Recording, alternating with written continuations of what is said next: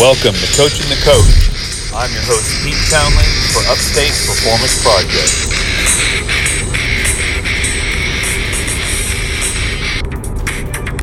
Hey guys, welcome back to the show. As you can probably hear in the background, I am driving. It's another mobile episode. Haven't done one in a little while, but every once in a while I've got to do it. You guys know I visit Kansas often to be with my kids, and that's what I'm doing right now, going to see my kids. Anyhow, wanted to talk today a couple things about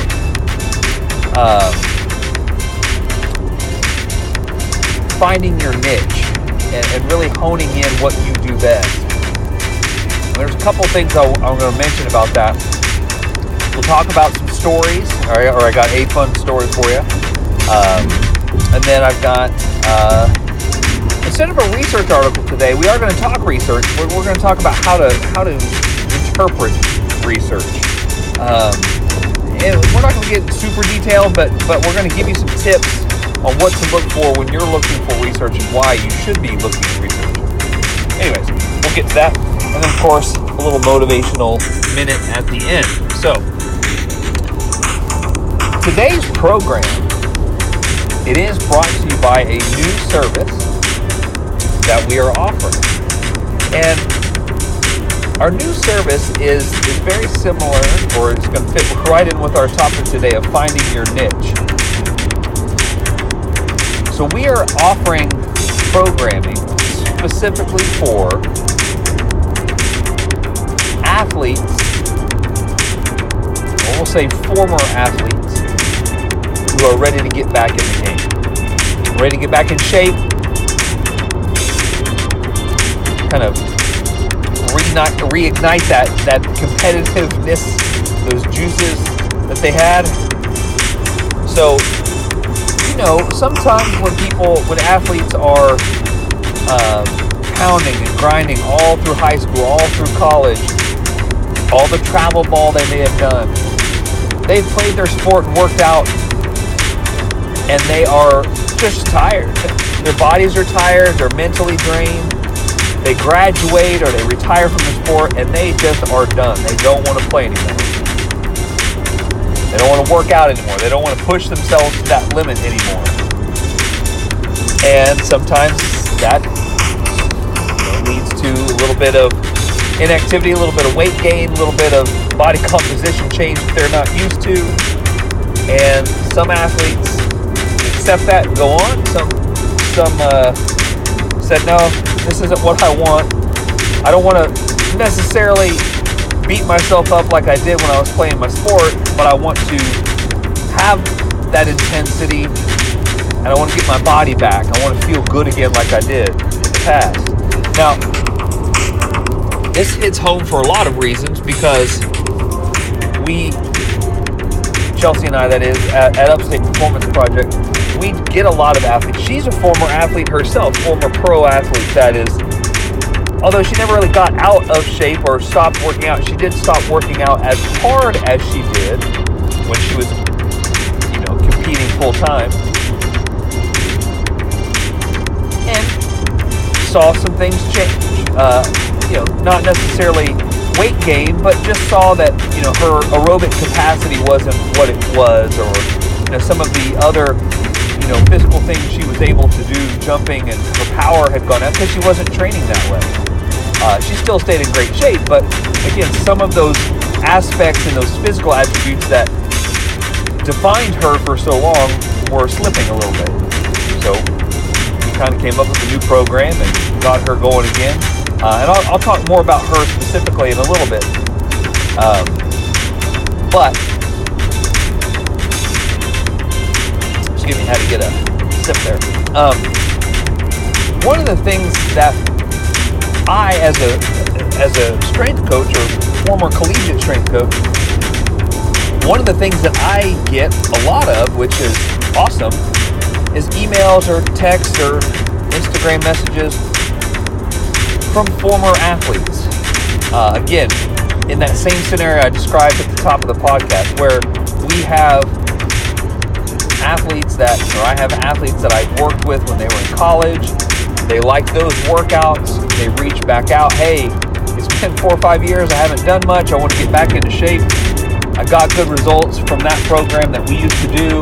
Obviously, I don't need to be a, high-level defensive end anymore, but I still want to train and have my body be able to do the same kind of things, but I don't need the intensity or, basically, they're not going to be playing their sport, right? They're not going to be doing their activity necessarily. Some might be, but they're more or less just wanting that they want their body to feel like it used to and be capable like it used to. And so they call me because I was the one that gave them the workouts to get there, right? So that being said, the topic of today is finding your niche, right? So we know, especially when it comes to the online world, if you as a coach, as a personal trainer, or entrepreneur trying to find an audience, having a niche market is going to really set you apart, right? It's really going to help you narrow your focus so that your marketing energy and strategies can be, geared at one particular audience. Now, I just described our niche, and it's something that it's not fallen into our lap. It's just something we've noticed, and I'll talk about that in a second. But Chelsea and I never really wanted to do a niche program, or we didn't think that way at first. And we didn't think that way at first because when we were trying to do our online personal training strategies and marketing, it was really hard to define who we were after, who were we targeting, right? And when we looked at who is, who do we want to write programs for? Where do we get excited about? Well, it may not be who's listening to us.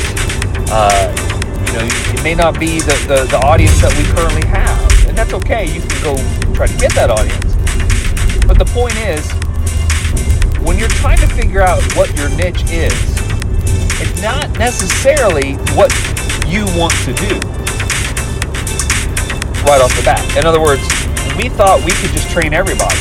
And we do. In our brick and mortar gym, we have top level athletes. We have complete beginners. We have young athletes. I think our youngest one right now is 11. And we have people in their 70s. So we have all ages, and we train all ages. So when we were thinking about our online, we can train everybody. Well, the problem with that was when we were marketing was that it was very vague. It didn't really stand out as we were experts in anything, because we were like, oh yeah, we can train this person, we can train this person, and it seemed very generic. Now, it wasn't to us. We were telling the truth. In other words, we can train a lot of different types of people and scenarios. That's what over 25, 26 plus combined years of experience gets you.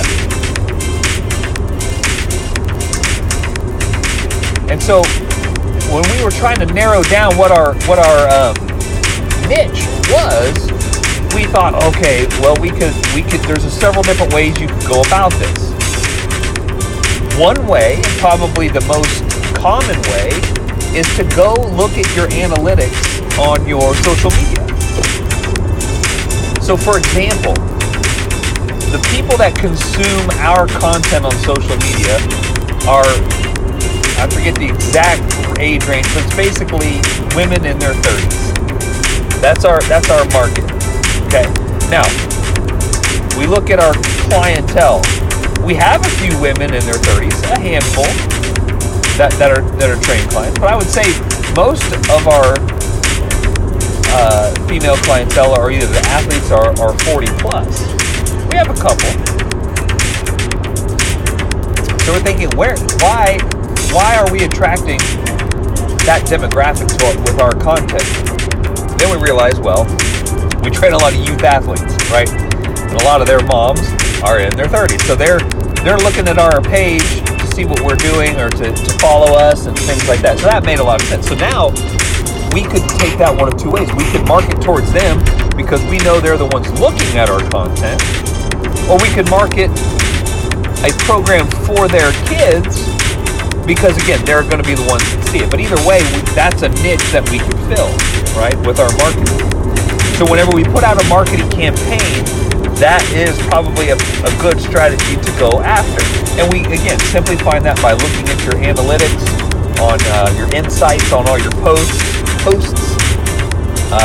And you can look at that through, not just Instagram, but a lot of other social media platforms.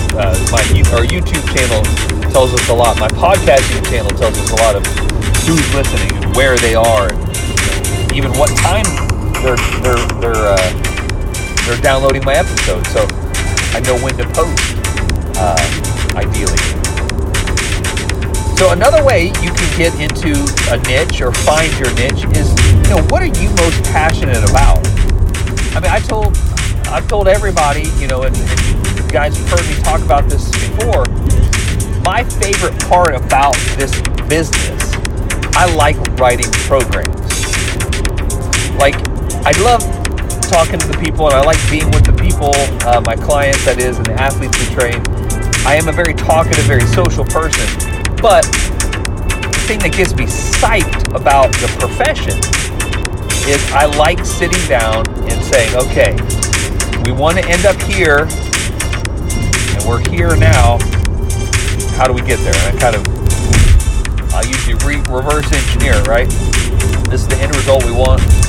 That's realistic in this time frame. And I kind of work backwards.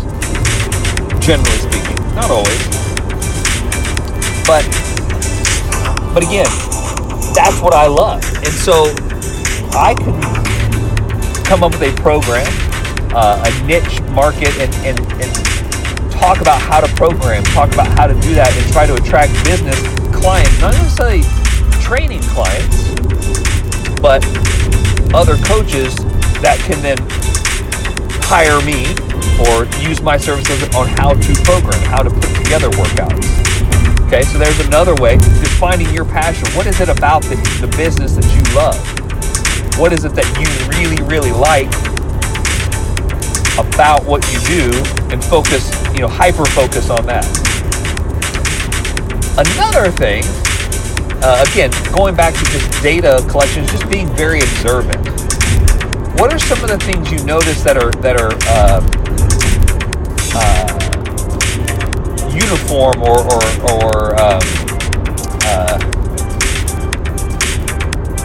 I guess in common between either your online clients or your online and in person or both?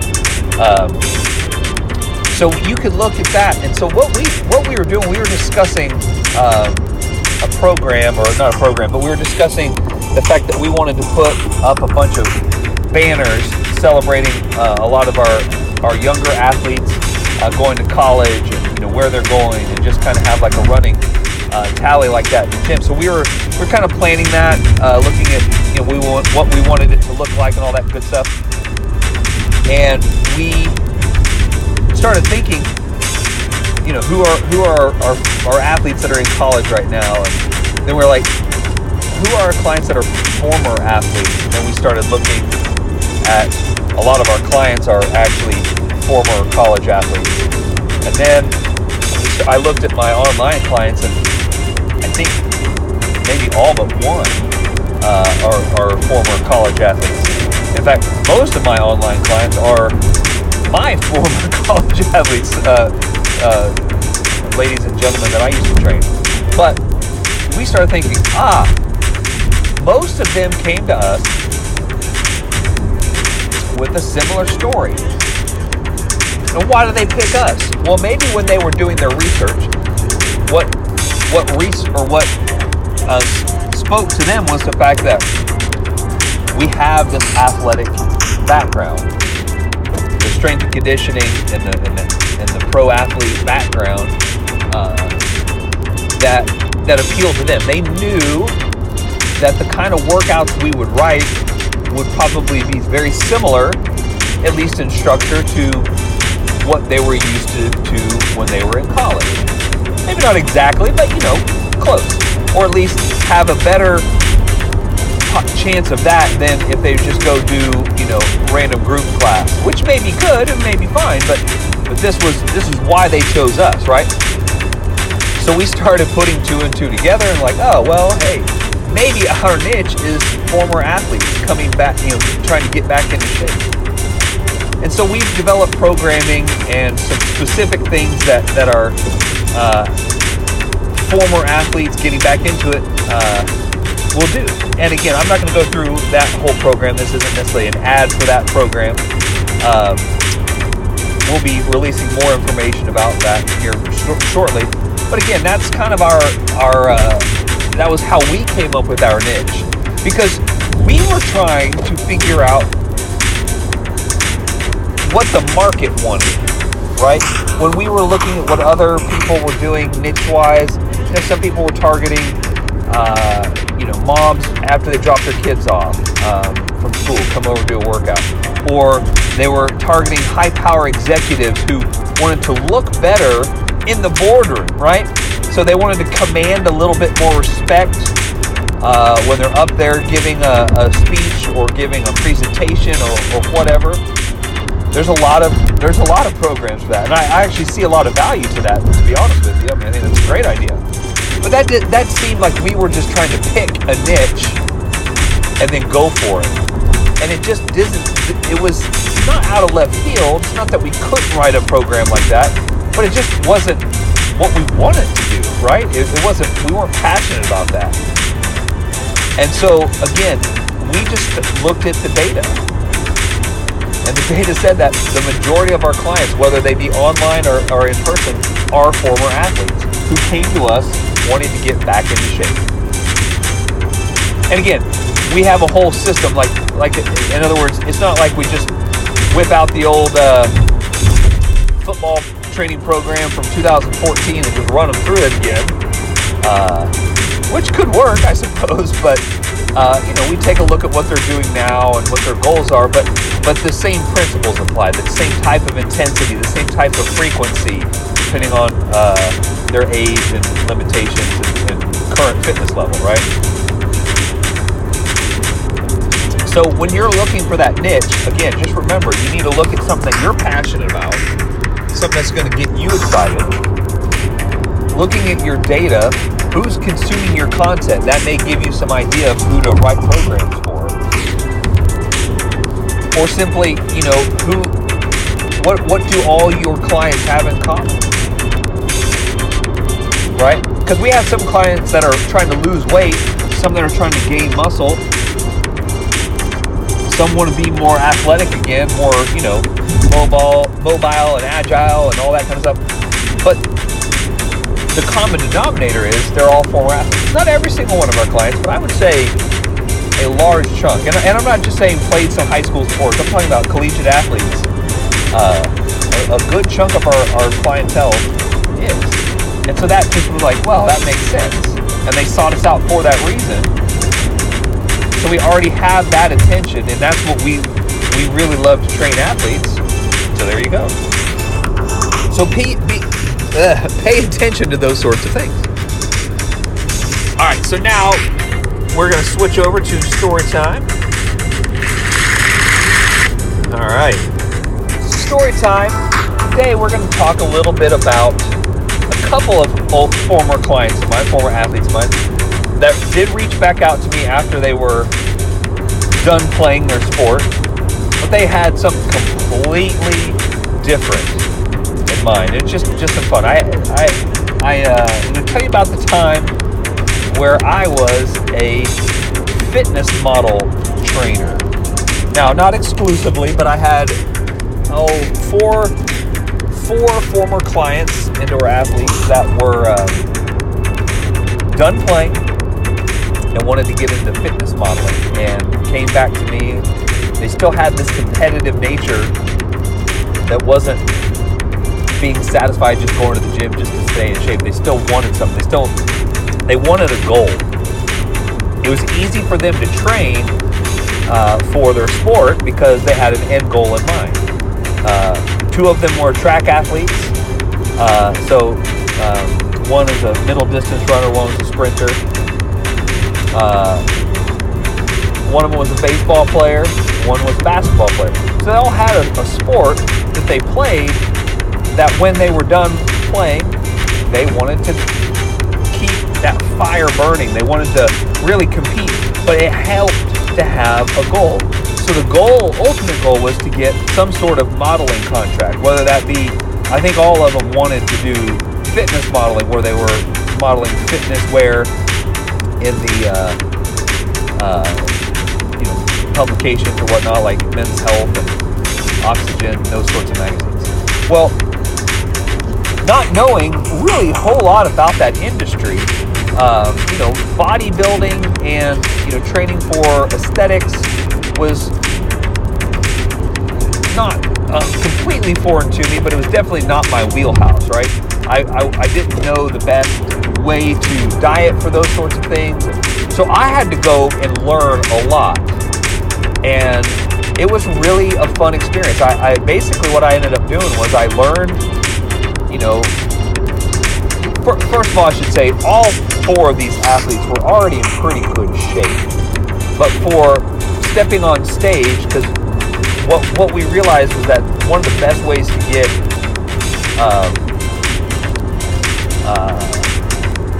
noticed is to go to shows.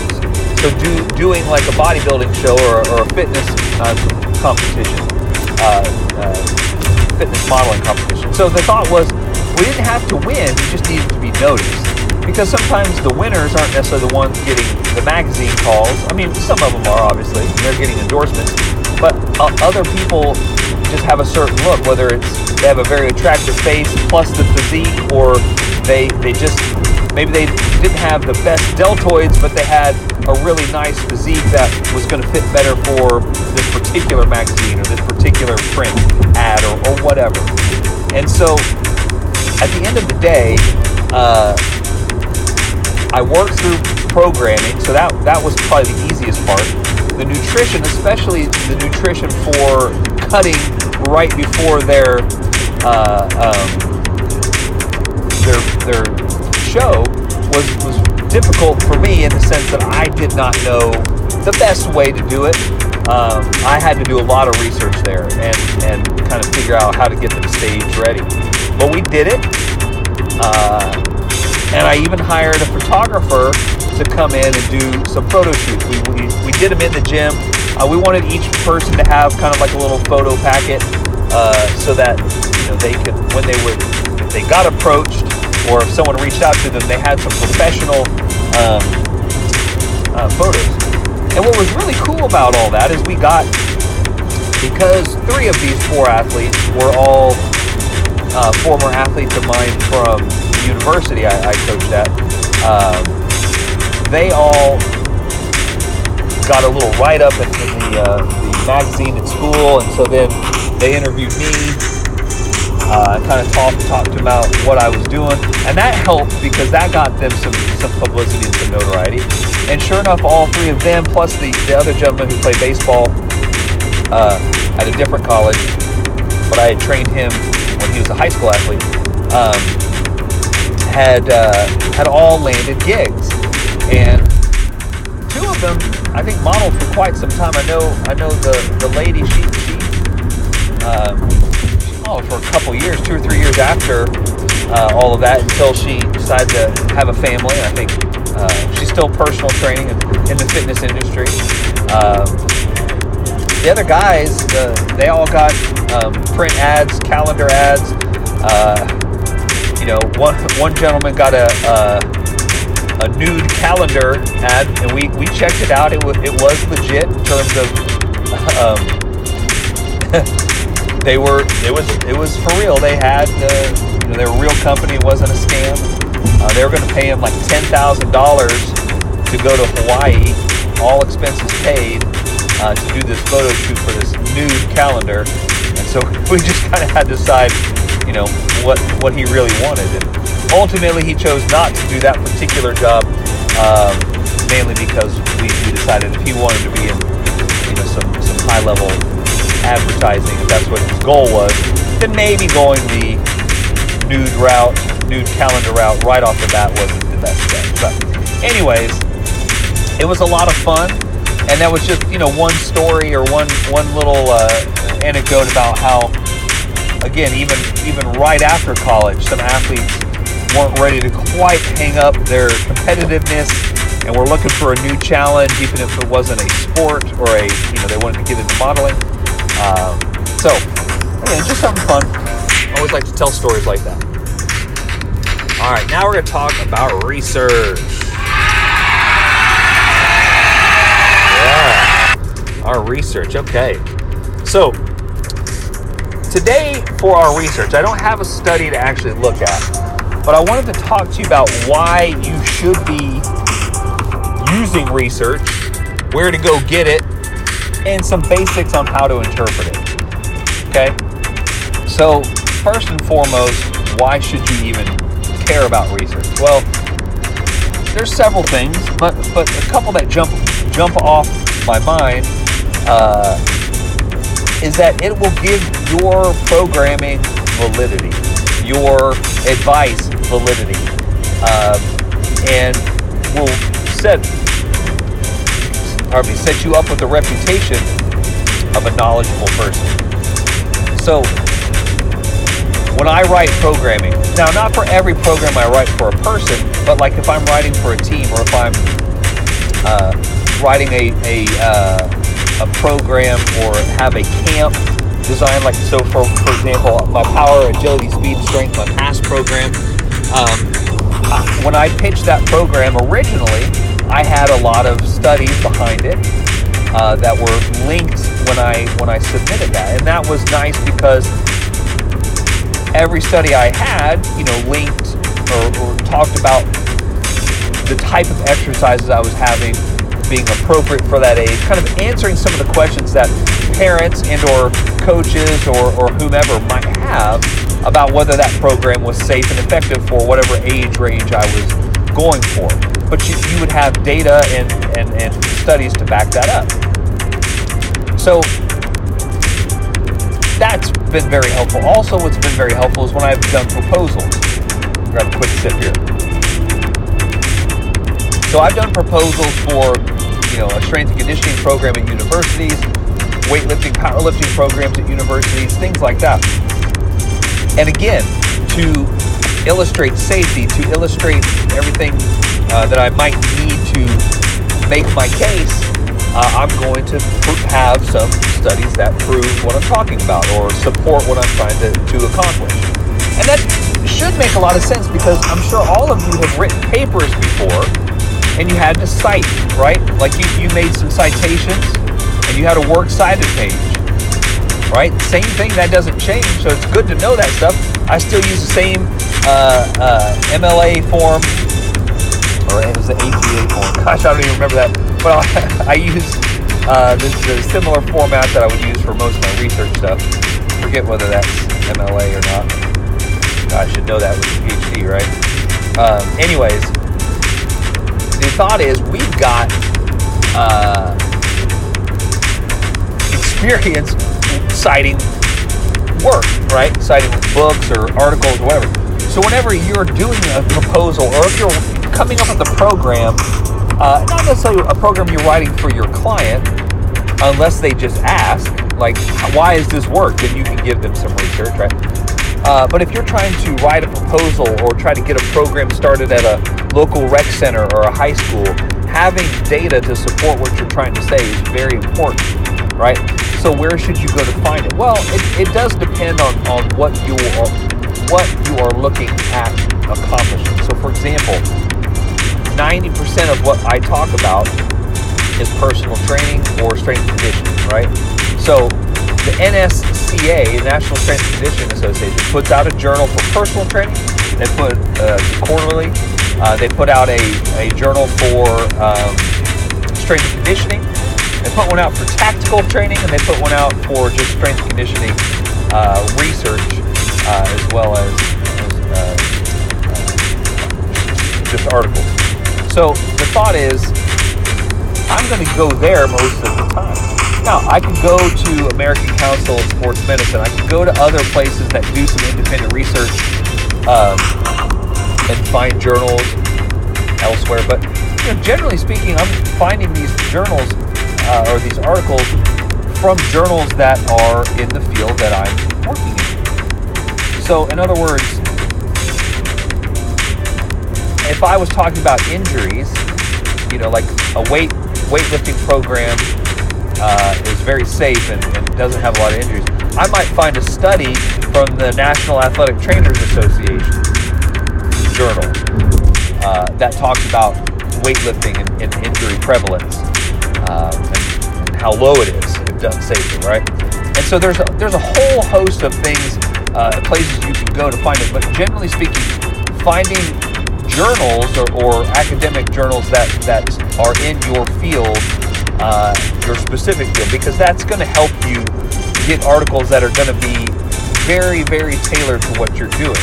Now, you also have to be careful that when you're interpreting the data, what can be very misleading sometimes is that you see, maybe you just read the abstract, and it kind of gives you a basic synopsis of what's going on, why they're doing the study, what was done, brief explanation of what was done and kind of what they found.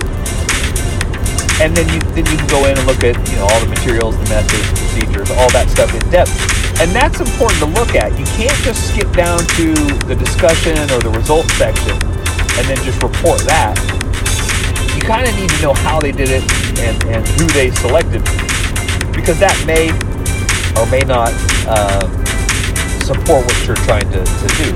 So, for example, if you're looking at trying to find evidence to support a plyometric program that you're doing, and you need to know, you're trying to convince some coaches or parents that youth athletes are able to do certain plyometrics, there are plyometrics articles that will have a sample size that you might need. So, for example, finding one that is testing Olympic level volleyball players and the effectiveness of that particular program may not be effective for youth athletes because it's going to be too much. So you do that, and if you follow that program or that protocol, then that actually could be detrimental to what you're doing, and therefore not making a very good argument to buy your program or what have you. So you need to make sure that the sample size, you need to look at those details. Statistical significance, that's another thing that's often overlooked. If you looked at a lot of research and you can see some results that might support what you're saying, but statistically it wasn't all that significant or all that different than the control or the other variable, then you can report it, but again, you need to be reporting it accurately and not just talking about how it kind of fits, right? Kind of similar.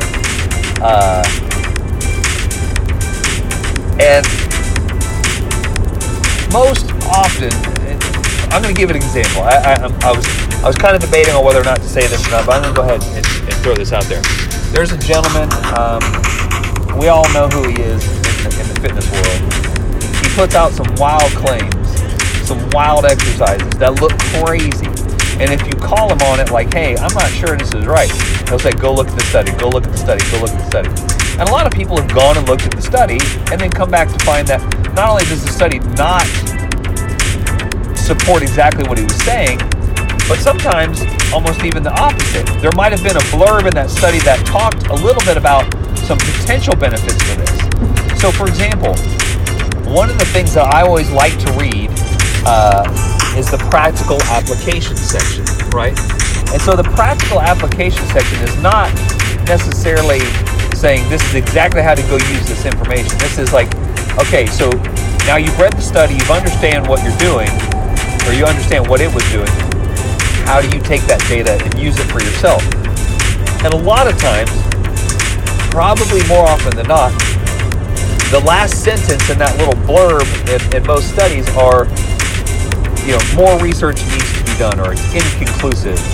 So it might say that, yes, this protocol is a little better than this one, but more research needs to be done because the sample size was very small, or because of, this or that variable change. So again, I could look at that and say, and I could even clip that little section and put it in my paper and say, or put it in my proposal, oh yeah, well it says it worked better, but it didn't really report all of it. And so again, you just need to make sure that you're looking at those details and that your research that you're promoting actually does back up what you're saying. And the good thing is, we all have the same internet now. Used to be some of these journals were really hard to access. So a lot of people could just really say whatever they want, maybe cite the study, but you at home could only get the abstract, and you may not get all the nuance and the statistical significance and all of those other things that may or may not paint the picture that research is actually accurate. So just something to think about when you're picking research. The other thing I wanted to talk about, again, why should you do research? How should you go about it? What should you look at? At the end of the day, we all want a little bit of confirmation bias, right? If we have an idea or a hypothesis, or if we're trying to win an argument online about what squat depth is best, right? Or whatever the case may be, we want to find articles that support us, and you probably can, no matter what side you're on, no matter what you want to try to say, you might be able to find an article that supports it, or at least somewhat supports it to the point where you could, kind of bend the results a little bit. But the point I'm getting at is, research, when you're using research to give your program validity or to back up something, one of the things I think that is the best use for it, which is sometimes not as sexy and not as cool, but you've heard me say this before, it's to validate what we've been doing.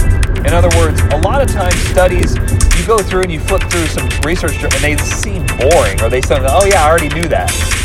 Well, if you read an article and you're like, oh yeah, I already knew that, well, that's okay, because that article is just, if it is supporting what you thought, it just confirms that you've been right, or you've been correct in this situation, or it's just another piece of evidence that your programming and your philosophy or whatever is correct, and you're doing a good thing. And so that's never a bad thing to have more research done on the same topic, right? Just endlessly maybe redoing similar studies to replicate those results. The more you do that, the more reliable and valid those results are. And again, sometimes that's not as cool. People are always looking for the newest, like what's the cutting edge research. And yes, you do need to be up on your research, right? But at the same time, cutting edge could just be reaffirming everything that we've been talking about. And let me give you a real quick example. And this is not necessarily, well, there's some nuance to this, but let me give you just a scenario why this is important. Back when probably like in 2011 or 12, there was a guy, very prominent physical therapist, who was talking about, he had a physician with him and on YouTube stuff. He was talking about why you should not ice or use ice for acute injuries, right?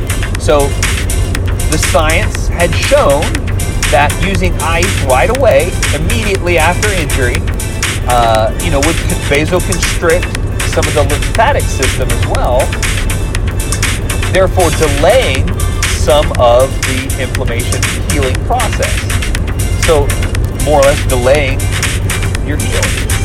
Well, that's not necessarily wrong or false. That's true. And so yeah, you don't want to do anything that's going to set your rehab back, or you're healing back a step, right?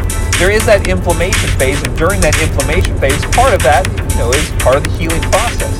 So maybe doing more movement-based things during that time could be appropriate. Now, what the study, and I don't remember the exact study that they were quoting in that one, but then there was a lot of studies done after that, to kind of like, wait a minute, is this right? And so people were looking at that. There was a lot of, then it kind of went away for a little bit, and then I've heard it recently circle back again.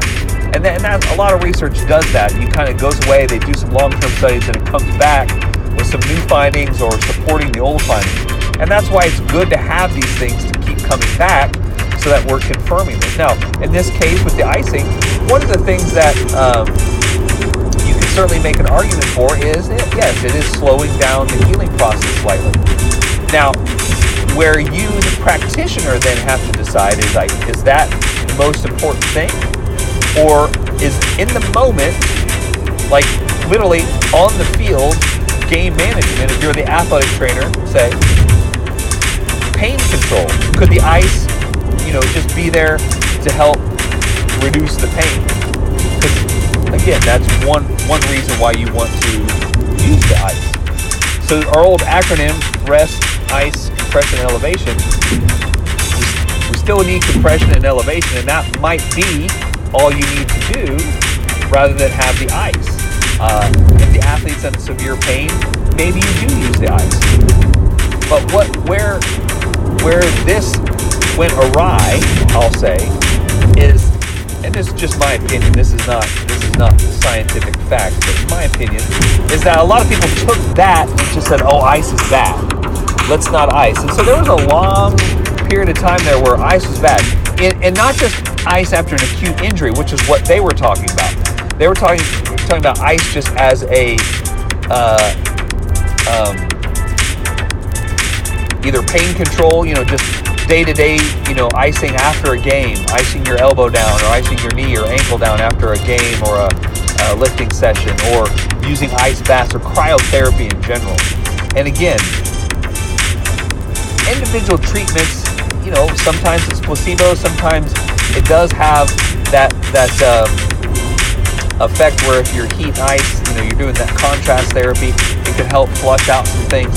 So there is some use for it. And so it's not necessarily, oh, throw it away, let's never ice again. And that's where sometimes new, exciting research, people are in such a hurry to get the word out that they don't take a step back and say, what are some long-term implications? So my last little piece of advice is, whenever something does come out, think it through a little bit.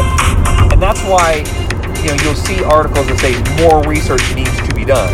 Because they're acknowledging that this is what it's showing right now, but we might need more research to really confirm this. Which is why, again, circling back, we see a lot of the same types of studies being done over and over again. It's not that they're not creative, they're just changing slight variables here and there to see if that makes any difference. And over a body of work, we can tell if that particular treatment or study is valid or not. All right. So, for our motivational minute today, I want to bring something back that I've talked a bit about, not a lot, but a few times.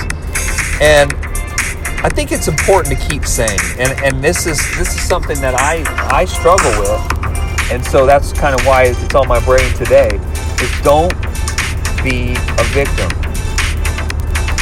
The victim mentality that is out there right now, where people are trying to one-up each other for the most victim points, can be really, really detrimental to your own progress, not just as a person, but as a trainer.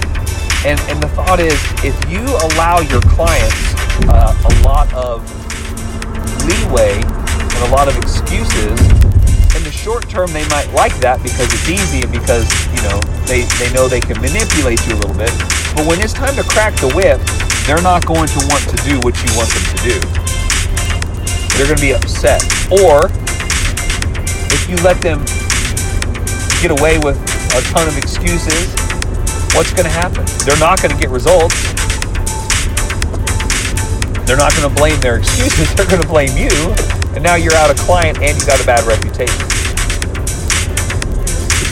So as a trainer and as a person, we need to not play the victim. We need to own up where we've made mistakes.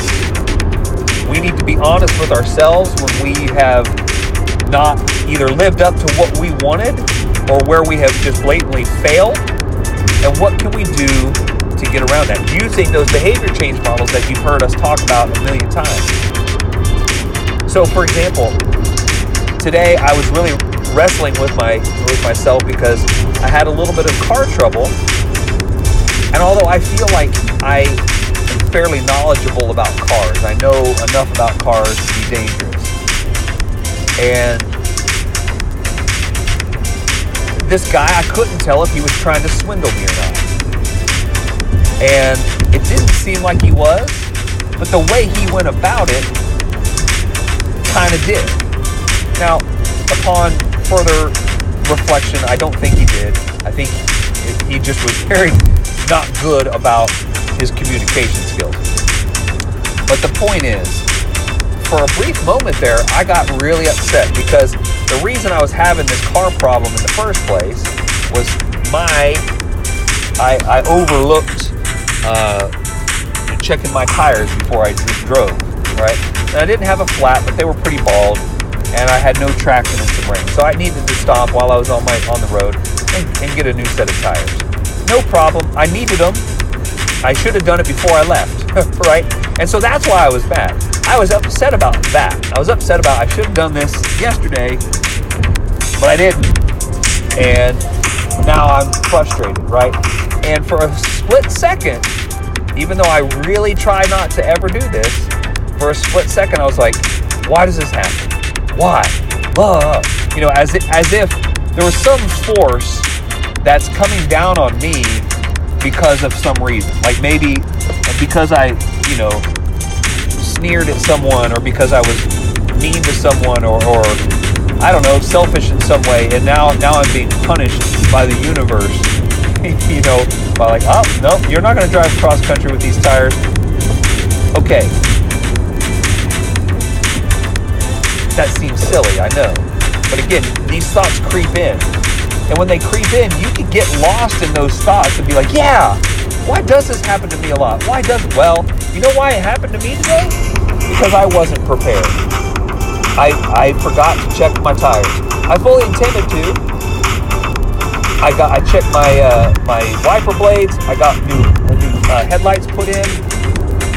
I did my routine car maintenance. And so I was actually feeling really good about, like, I've been keeping up, oil change, my routine car maintenance, something that was ingrained in me by my father.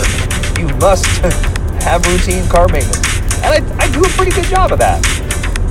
And you know what? I missed something today. I knew a couple weeks ago I was thinking, oh yeah, don't forget to get a couple new tires.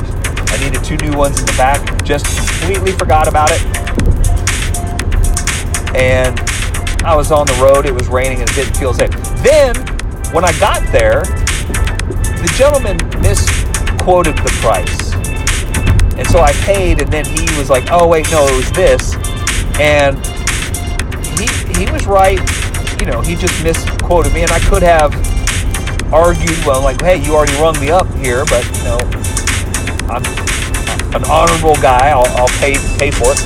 I didn't know what the price was ahead of time, so when the first quote he gave me, I didn't know. It seemed very cheap, but that was his price. Then found out, no, he was wrong. No problem, we fixed it. But the way he came at me, it seemed like he was like, oh, wait a minute, no, it's this price. Like as if he could try to fleece me for some more cash. Again, we looked at the price, it wasn't that way. But my point is, I was like, I was already mad that I was there. I was mad that it was my fault. And now I was mad that this guy was, maybe trying to take advantage of me. All these things, all these feelings were building up inside. I'm like, why is everything out to get me? Why is this such a bad, why am I having such a bad day right now? And for like literally about a minute, I was angry and frustrated and just started to have a little bit of a pity party. But guess what? A, it was all my fault to begin with. Had I checked my tires before I left, wouldn't have been in that situation. Now, I might have been paying the same amount of money, so the money wasn't the issue, it was just the situation, right? Why did I have to stop? It's just making my long trip even longer.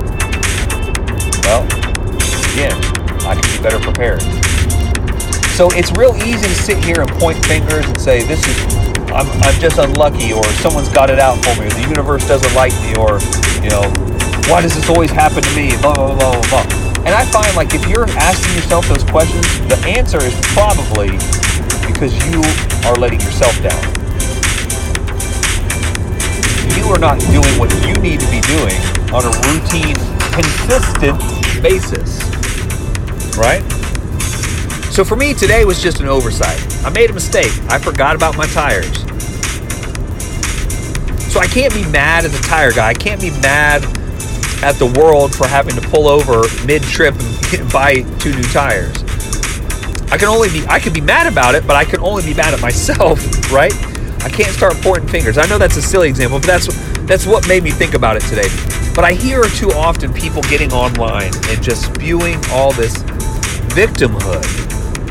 And if they feel they're being oppressed, or if they've been bullied, or if they've truly been discriminated against for whatever reason, yeah, that's one thing. That's obviously bad. We shouldn't do that. And if someone does do that to you, don't let them win. Don't be the victim. Because if someone truly was discriminating against you, or holding some trait that you have against you, then that's their problem and not yours. And it may make you feel bad and make you feel upset and bad about yourself. But just remember, that's generally because they are unhappy and upset with themselves. They don't know how to handle it. Secondly, if you are not where you want to be in life and you're trying to blame other people, you might have some things that have happened to you that have made it harder, or been set back a little bit, or maybe your parents weren't very wealthy and couldn't afford a great school, and you've had to do everything yourself. And maybe it's been a lot harder for you than some other people. Well, that should give you more character. That should give you more insight. You should be a leader, a thought leader on how to get stuff done despite the odds, as opposed to say, well, I'm not going to do it, or I can't do it because of the odds. Right? We want to be leaders. We all want to be, someone that other people look up to, right? We're not all looking for fame and fortune. We're not all looking to be, quote, famous and have people know who we are and have that notoriety, but we want to be influential to the people around us to some level. Now, you may be shy and not want to seek attention, but at the same time, your actions can speak for you. And so if your actions are every time something comes up, you blame other people, you get frustrated, and you don't do anything about it, then you're the problem. You're what's holding yourself back. Not your. Anyways, don't be a victim. Don't allow yourself or allow other people to put you in a box. And if you feel that putting yourself in a box of victimhood, of whatever that is, whatever that looks like, whatever you feel you're being oppressed or persecuted for, use that as a strength. Turn it around, flip the script, so to speak. And if you need help with that, that is what Chelsea and I do a lot of the time. When we have excuses, we don't allow our clients to use them. There are some legitimate ones. There are some not legitimate ones. Chelsea and I all the time can sit there and tell you about how our fitness isn't where it wants to be, and this job sucks because we have to be up at, open the gym at 5 and close it at 8, and we're there all day long, blah, blah. Well, if we were to sit there and complain and moan about that, first of all, that'd be kind of silly, because if we have a gym that's open all day long and we have clients all day long, that probably means we're doing something right. But if we are stuck in that and can't get out of that rut being we're working 15 hours a day and no end in sight, guess whose fault that is? That is our fault for not having better systems for training people, hiring new people to take over, or having other forms of income so that we might let some clients go in the morning so we don't have to be there at 5 a.m., right? So there's a million different things that we can look at. And if your income isn't where it needs to be, don't blame your job, don't blame this, don't blame time. Think of a solution. Now, that solution may not happen right away. You might need to think on it for a little bit. You might have to say, well, I should be doing this, this, and this, but it's going to take me a little while to get there. Okay, now you have a plan. So it may stink right now in your situation, whether you caused it or someone else caused it. But you got to think of a way out rather than sit there in your unhappiness. Because that's not going to help you. It's not going to help the people around you. And it's certainly not going to help if you have clients. Because if you have clients and you have this attitude, they will have that attitude, then you're never going to get through to them. They're not going to get their results. They're not going to pay you. See where I'm going with that? So again, don't allow yourself to be a victim. All right. I am signing off for the day. Thank you so much for listening. Have a great one.